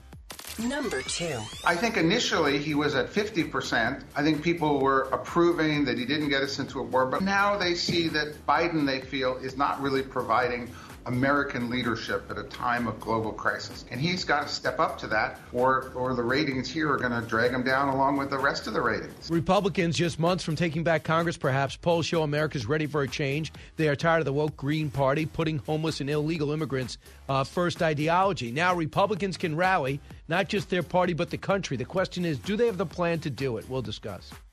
Number 1. The war of Russia is not only the war against Ukraine. Russia started the war against freedom as it is. This is only the beginning for Russia. Russia is trying to defeat the freedom of all people in Europe, of all the people in the world. That is Vladimir Zelensky, and his message is totally correct and on point. 1 month in, Ukraine can win. Defying experts in intelligence, and the Russian bear is buckling, but it is not broken. NATO is rallying at this hour to help more, and they do want to help. Let's see what they say when they communicate, which should be soon. Let's hope they use this opportunity to slay Putin, not delay his ascension, not allow him to fight another day. We'll bring it to the battlefield and to Brussels. So let's go to the battlefield first. where this is the story. In Odessa, they're getting set to be attacked by three sides. One side will be from ships, the amphibious landing, then through Mykolaiv, which is still holding on miraculously, they hope, and then even Moldova is not safe. It looks like Vladimir Putin wants the entire Black Sea, and he'll get it if he keeps it. So Mariupol is holding on, but it's been rubbled to the most part. And I don't know what can be done to get them food and water. I still say the drones could be the best option, be able to drop it from the sky. The good news for NATO and for Ukraine, they've killed between 7,000 and 15,000 Russian troops. And for the most part, they say between captures, desertions, and between those taken as and those people killed or wounded or just doing self-mutilation wounds, it looks as though the Russians no longer have access to 40,000 soldiers. Remember, they had 150 now begging Belarus to get in and are begging Syrians to unite and fight.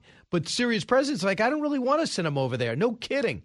Remember, they lost, by comparison, Russia lost about 15,000 troops over 10 years in Afghanistan. In 1 month, they could have lost that much. They also lost their top economic advisor. He has deserted the country, Antonio Shubis. He's been a reformer since the 1990s. They said he just left. Their defense minister, the ever-present defense minister, who told Vladimir Putin reportedly that this will be easy, he is missing. Heart problems. Oh, really? Also, they've arrested FSB agents they say was hired to pay off the mayors and officials in these Ukrainian cities just to turn over their cities.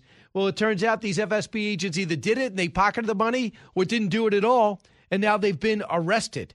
So good luck with that chaos around you. No more Politburo to fear or to lean on. Vladimir Putin, you are on your own. Sanctions are working to a degree. The ruble's down 30%. They're beginning to stabilize.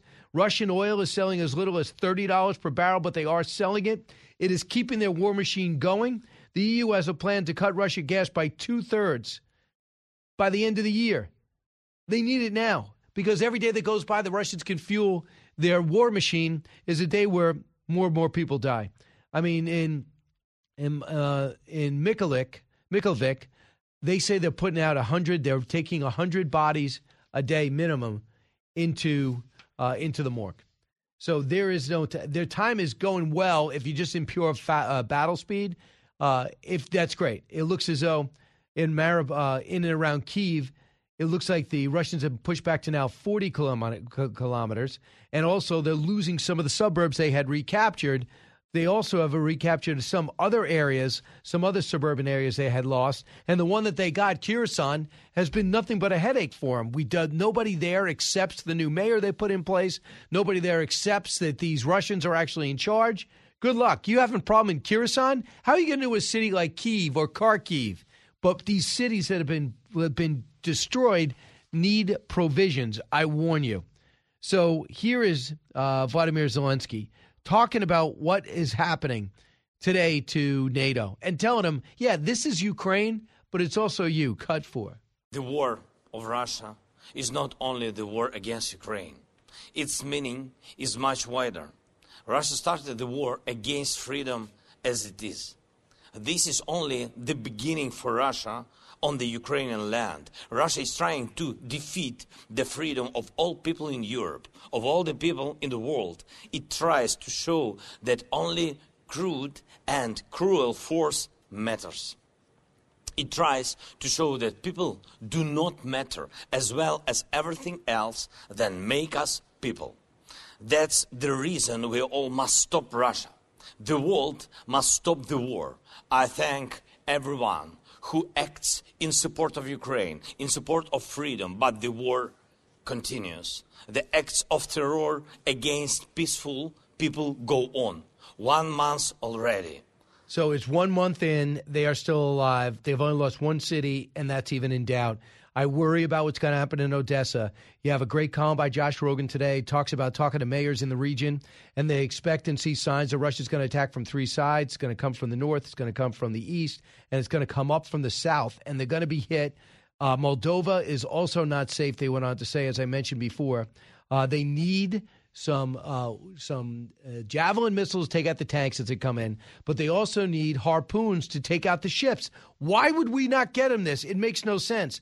But U.S. officially yesterday accused Vladimir Putin of committing war crimes.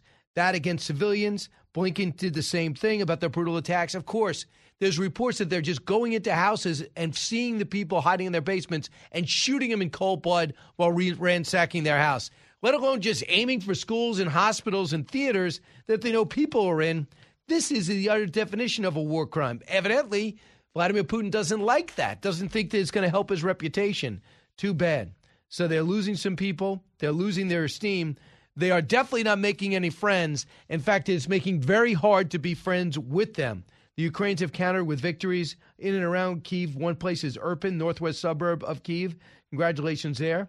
Mayor Klitschko said the battle is ongoing for the village of Lysychysk, which is 20 miles to the north of Kyiv, and confirmed the retaking of Makariv, which is west of Kyiv. Now, I'm looking at footage of it. Man, that place is wrecked. There's still a Russian presence, but they do not run the state. Awesome. When we come back, I'm going to talk to one of the most important interviews I'll do, Kathleen Skama. She's the president of Western Energy Alliance. She signed a letter saying, Mr. President, your attitude and what you did through executive orders really destroyed the gas and oil industry. Stop vilifying us. Now, I'm going to ask her that, and also how we get her drilling again, everybody working again, to be able to fill the gap, backfill the Europeans so they can get off Russian oil and gas. Brian Kilmeade Show.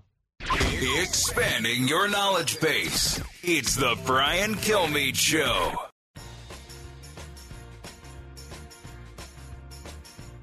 The fastest 3 hours in radio. You're with Brian Kilmeade.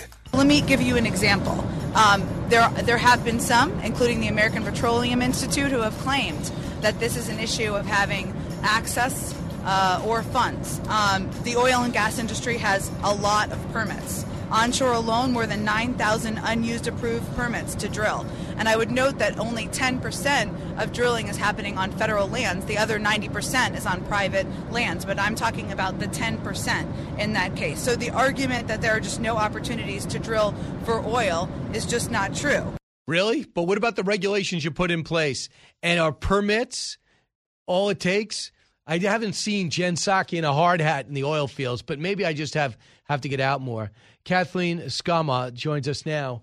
Kathleen is the president of the Western Energy Alliance that represents 200 member companies engaged in all aspects of environmentally responsible and exploration and production of oil and natural gas in the West.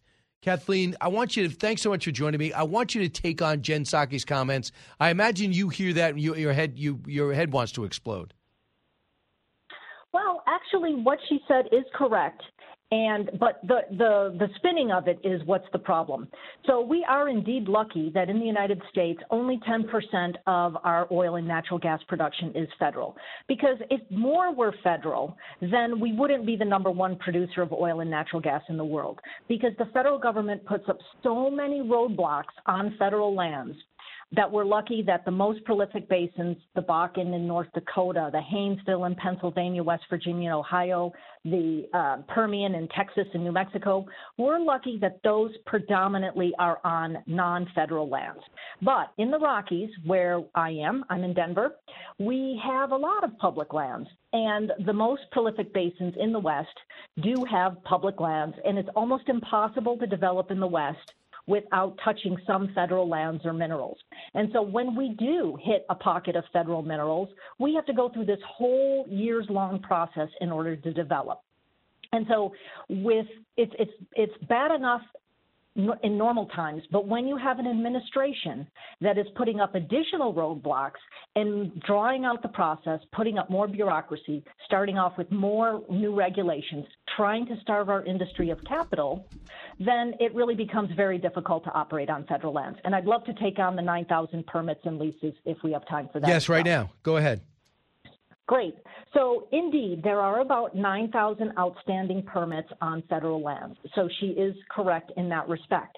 However, a permit to drill is not the only permit that's necessary. We need rights of way, which also come from the federal government, in order to lay the pipelines and the gas gathering lines, because of pressure from investors and from environmental groups, we don't want to flare at all anymore. So we want to capture all the natural gas right away. And that's probably a good thing, although in some senses when the nation is when there are high gasoline prices, we can't turn on those oil wells as quickly as we could in the past.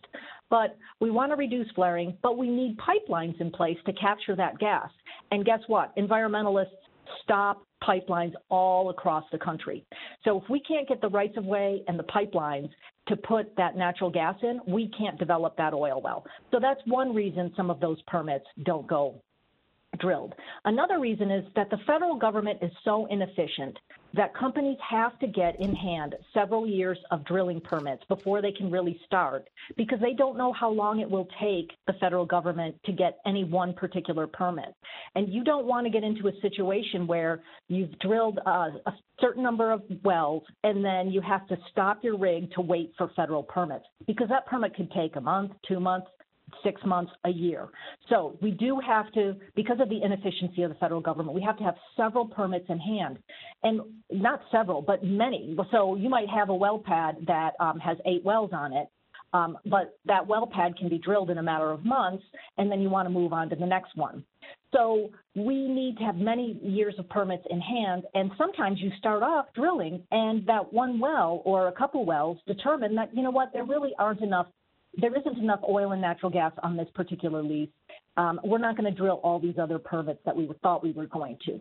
So it's those inefficiencies in the federal permitting system that does cause us to have that large inventory, and not all of those permits get drilled eventually. So is that part of the reason XL Pipeline wasn't done? They've had 3 years to get it done, but environmental challenges and court cases stopped that thing from being finished? Well, the Keystone XL Pipeline story started out, I think it was in the mid-2000s.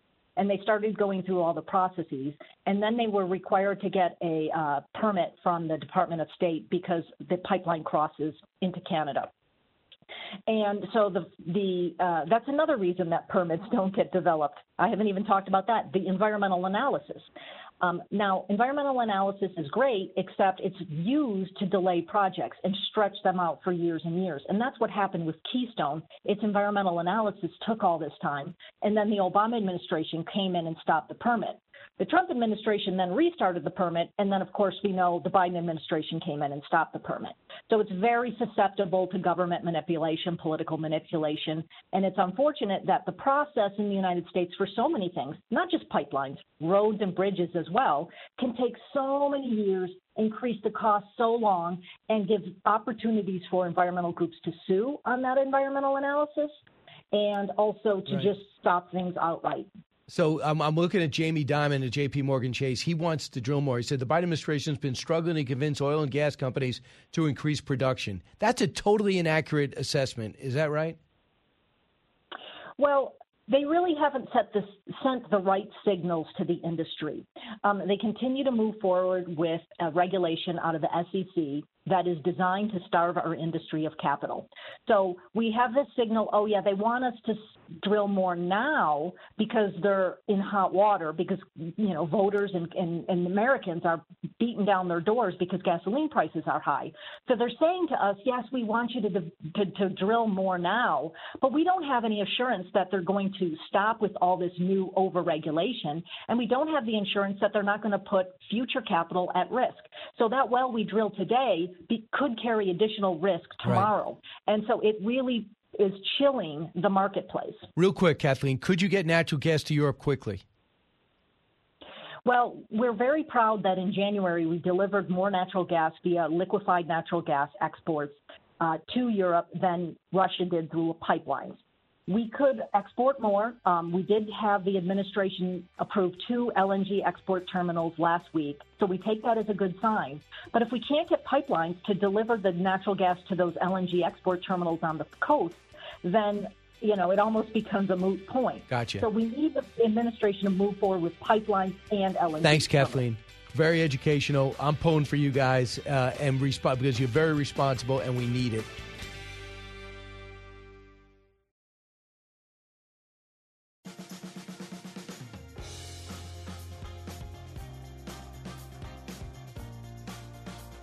the talk show that's getting you talking.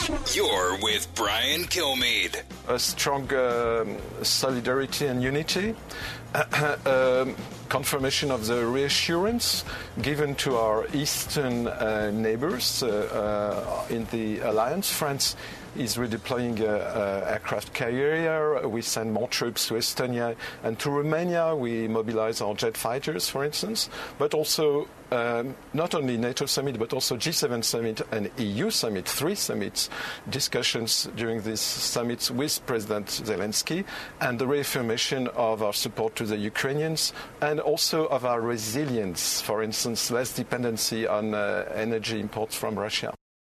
You know, it's amazing, all this stuff we're doing because of one country. One country. And that one country has brought all of NATO together. And you see how more troops are going to go into those areas. So it'll be a tripwire. You attack Estonia, Latvia, Lithuania, Poland, any of the Eastern European nations, Romania, that are vulnerable, you're going to get hit. Roger Zakheim knows about that old Cold War lineup.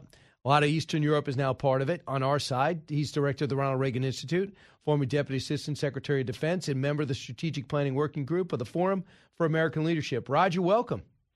Thanks for having me. Hey, Roger, first off, does this deja vu all over again, the 1980s?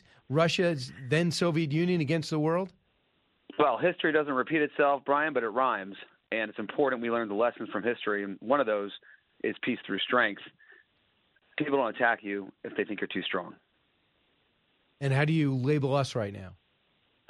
We're not strong enough. Biden administration leaked out today that their defense budget for next year fails to keep pace with inflation. It's a meager 3% increase. And as the Forum for American Leadership outlined its paper, we're still waiting for a national security strategy outlining how they want to posture our military and our strategy to deal with the threats across the world. We're focused on Russia right now, rightfully so. But as you know, we have to focus on China, too. To be American leadership requires global presence and global leadership, and we're falling short. So with this administration supposedly has all the experience. Who is expected to do that paper? Well, it comes out of the National Security Council, and that's the National Security Advisor's role. But ultimately, it's the president that has to sign it out. And understandably, they want to revisit their strategy document in light of Putin's aggression and Russia's war in Ukraine. It suggests that somehow they were not focused on Europe adequately. Maybe they were thinking about outsourcing security, leaving a vacuum there. That, of course, is no longer credible. It wasn't credible in the past, but it's certainly not something anybody should subscribe to now. So what do you think, we miscalculated. We thought the Russians were better than they were, and we thought the Ukrainians were weaker than they were. There's really no excuse for that because we sit on the sidelines and we're watching just one free country be cut up by a soulless army who prides themselves now, it seems, of shooting innocent people and loses every one-on-one contest with the Ukrainians. Well, the Russians certainly are not 10 feet tall, but what is the challenge and why the security of Ukraine and security in Europe is something we need to focus on is Vladimir Putin. You know, his will is clear. His intent is clear. We didn't take it seriously enough in 2008 when he invaded Georgia, nor did we take it seriously enough in 2014 when he invaded Crimea. He has the munitions. He has the bombs, the ability to destroy Ukraine, and that's what we're witnessing. So, yes, his military is not 10 feet tall, and Zelensky and the Ukrainian people have shown themselves to be great fighters and people of strong will, and that's why they're still in the fight. But let's be clear, the longer this goes on, the more it disadvantages the Ukrainian people. Right. Unless the Russians continue to lose people from the battlefield, we know they're running out of gas and provision. There was one report they only had 3 days left of food, and they have not taken one major city, and they're trying to move on Odessa while giving up on the capital. And with their communication so poor, I don't know how they could be optimistic that time would be on their side. It's true that Vladimir Putin's military is failing to advance into the cities. But it's also true that he has no compunctions about bombing Ukrainian cities, destroying those cities. That's what we're witnessing every day. 24-hour news is reporting it. And Vladimir Putin's goal here may not be to occupy and control Ukraine. It may be to kill Zelensky and remove this government, and that might be enough. And we, that is the West, the United States, NATO, can't allow Vladimir Putin to prevail on that front. He cannot have the ability to go in and just mercilessly, without any constraints or restraints, bomb Ukrainian cities and threaten the Zelensky government. So the question is, will sanctions, along with the frustration that Ukraine is inflicting on Russia and their decreasing numbers, if 40,000 are really taken off the battlefield in one way, shape, or form, as one NATO official said, will it be enough to squeeze them for a change in leadership or something else? Here's Steve Ratner, former economic advisor to President Obama, Cut 15. The economy continues to deteriorate. You can take a look at what's been happening to inflation and GDP and what the banks are forecasting is likely to happen. You can see inflation, which is estimated this year to be a stunning 15%. We think our 8% is obviously very, very unfortunate. Their 15% is a heck of a lot worse. And they've been having widespread shortages and widespread spot inflation. The price of sugar went up by 14% alone last week, and so they have banned sugar exports until August, just to give you a sense of what's going on in the Russian economy with respect to inflation. And, you know, according to some people, one human rights activist said in Russia was there for work, says was there to do a different story, was saying that the morale of everyone is terrible. The FSB, the people responsible for the intelligence that said that Ukraine was going to roll over are in jail. Their defense minister seems to be missing. This guy, Antonio Chubis, who was there when Ronald Reagan was there, he's a reformer. He left. He was their head of climate. So he's just gone. And they say the defense minister has heart problems. We know what that means. So there are some things that could be shaking the foundation of Russia at this moment. No doubt. And the sanctions are important. It's a necessary condition, as you know, not a sufficient condition. We need to give the Ukrainians arms. They need to continue to have the firepower to respond to Russian aggression. But this is Putin's war. This is what happens when you have countries with nuclear weapons led by autocrats. He's in his own echo chamber. He's isolated. This is where China comes in. The key relationship for Russia right now is the relationship with Xi and China.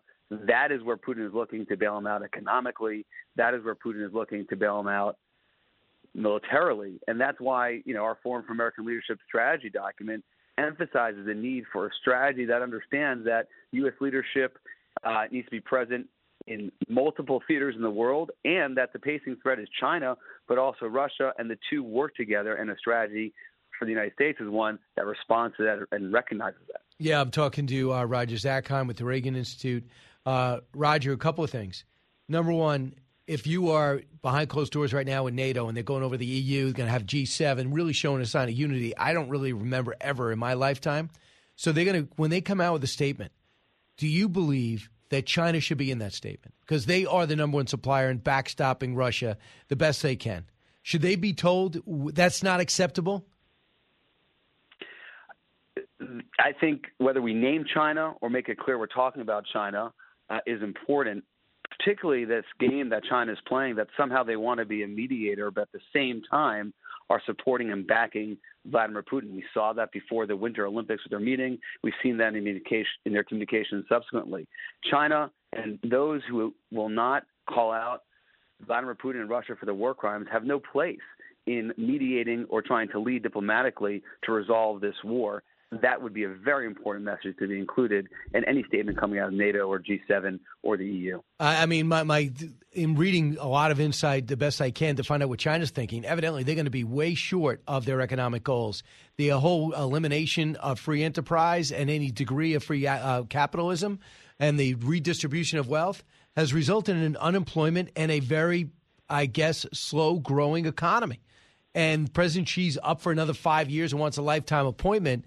Do you think that he really thinks it's necessary to take in these sanctions for their good buddy who's been humiliated in the last month, Russia? From there, put yourself in their perspective. Is it worth it? I think for Xi, he feels a long play it's worth it because he gets energy from Putin.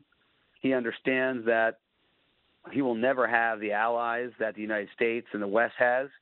And Putin's actually carrying out work for Xi in the form of challenging NATO, distracting the West, the United States, away from the Indo-Pacific. So Xi has a lot to gain here. It's not without risk, as you point out, but there is definitely some upside. Listen, Xi and Putin have something in common here. Their biggest fear is freedom. They don't like the color revolutions. People like Zelensky is who they fear most. And therefore, even if they suffer economically, even if they don't keep the same pace of growth economically for their people, that matters less to them than staying in power and making sure that free countries and free societies don't creep up next to their border or inside their country. In case you just don't know this, today, in addressing a closed session of the NATO officers, he did not ask Zelensky to get into NATO. He did not ask for a no-fly zone. He asked for tanks, and he asked for a way to blow up ships that might be coming ashore on Mariupol. They're shelling, and might be coming ashore in Odessa. If you get them that and they can hold off and you can wear them out, is it wrong to make a statement that we believe that Ukraine can win? We see Ukrainians winning every day on the battlefield, and that's not wrong. I think it's a description of the facts. We need to give them more support so they could ultimately prevail. But, Brian, as you know, every day there are battles going on, and best I can tell in the open sources, Ukrainians are winning. The fact that Russians are not occupying their cities, their capital, is a reflection of Ukrainian strength and commitment and resolve. So not only do I think it's something that they can put in there, they should put in there because it's the facts. True. Joe Biden not leading on this front, not really leading the charge. He's got to harangue Europeans to get off the Russian oil and further their descent economically. But what do you think's happening behind the closed doors, and what would you hope to see when he comes out and meets the press? Well, I think there's two things going on here. One, they want to make sure that as NATO, the United States, President Biden, that they deter Russia from more adventurism, that they don't, as you were talking about before, try to carry out the same play against a NATO ally in the Baltics or Poland. That's really important. We need to have a security posture that is forces present, capabilities present, to make it clear to the Russians we won't tolerate that. And then second, what can we do to help the Ukrainians roll back Russia? There's too much high-fiving about NATO unity. I mean, it's good. It's been positive, better than we've seen. But it's not enough, Brian. High-fiving that we're unified while Russia's occupying and killing and massacring civilians in Ukraine makes no sense to me. The only time we should high-five, the only time we should celebrate NATO and Western resolve is when we roll back Russian aggression in Ukraine. That would be a great idea. I mean, the fact that tanks would be leaving like they did Afghanistan would be something everyone would look forward to. And I was staggered to find out over 10 years they lost 15,000 troops. And the moms, reportedly, this is the story, in the Soviet Union were the ones who were outraged, that wanted to end the war. What about now, when the numbers are between 7,000 and 15,000 dead and 40,000 off the battlefield? What about now, Roger? Could that be decisive? The parents forced this thing to an end? Gorbachev and Putin are not the same person. What Gorbachev was doing in the 1980s with glasnost and perestroika and listening and thinking about the needs of the Russian people is entirely not the mindset and approach of Vladimir Putin. This is an autocrat. This is a tyrant who lives in a bubble, and it's quite clear that he's willing to sacrifice his own people to advance his own maniacal plan here. It's not within the interest of the Russian people. Roger Zakheim, always great to talk to you. Director of Ronald Reagan Institute. Appreciate it. Thanks for having me on. All right. More to know next.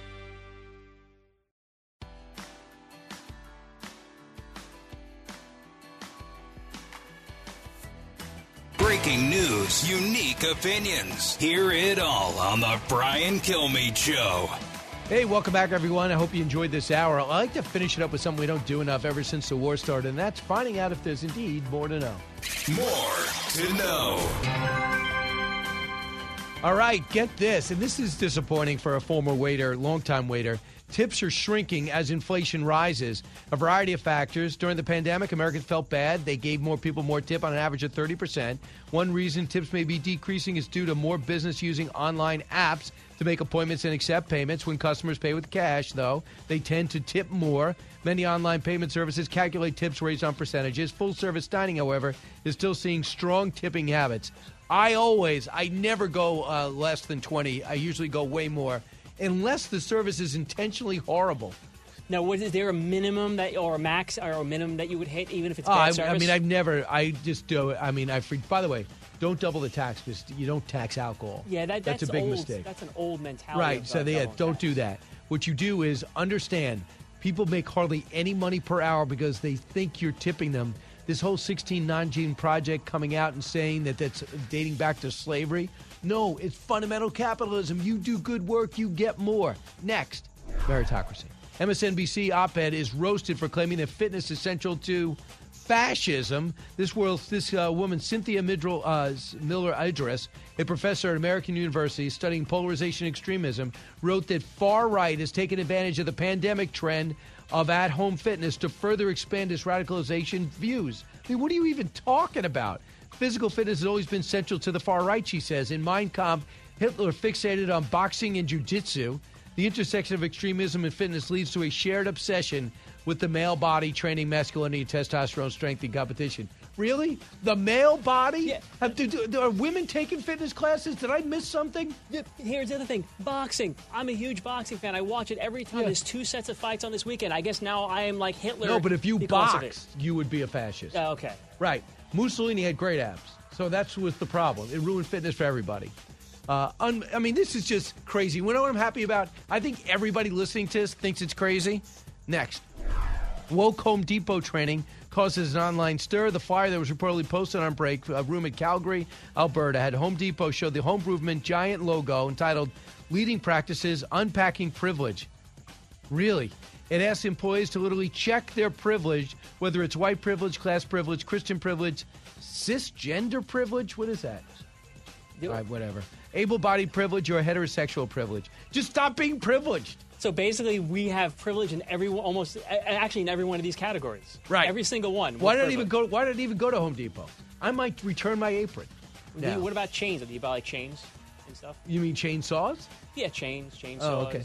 The two-pager goes on to encourage workers to discuss white privilege and race with their colleagues. Are you nuts? If you ever want to not have a friend, say, hey, do you have a second to talk about white privilege and race? Okay, fine. You know what? I think I'd rather eat in my car alone with the heat on. I'm going to have these conversations with Eric during the commercial. Yeah, I'm sure you will. Eric doesn't talk to you. Talk to anybody. Disney workers threaten more strikes unless the firm stops building attractions in Florida. Guess why? Because they didn't come out strong enough against the Ron DeSantis bill that prevents teachers from teaching preschoolers, kindergartners, first graders, and second graders anything about sex. They call it, to dumb it down, the no gay bill. The don't say gay bill. But fourth grade and up, they're allowed to teach it. I don't understand. Well, that's the right age. Disney's they just make a stand. I mean, that's what happens when you try to please everybody. You're worried about taking one side over another. So Disney's in trouble. Hey, keep building your rides. Forget about these wackos. They can't afford to go to your park anyway. And they're not working out.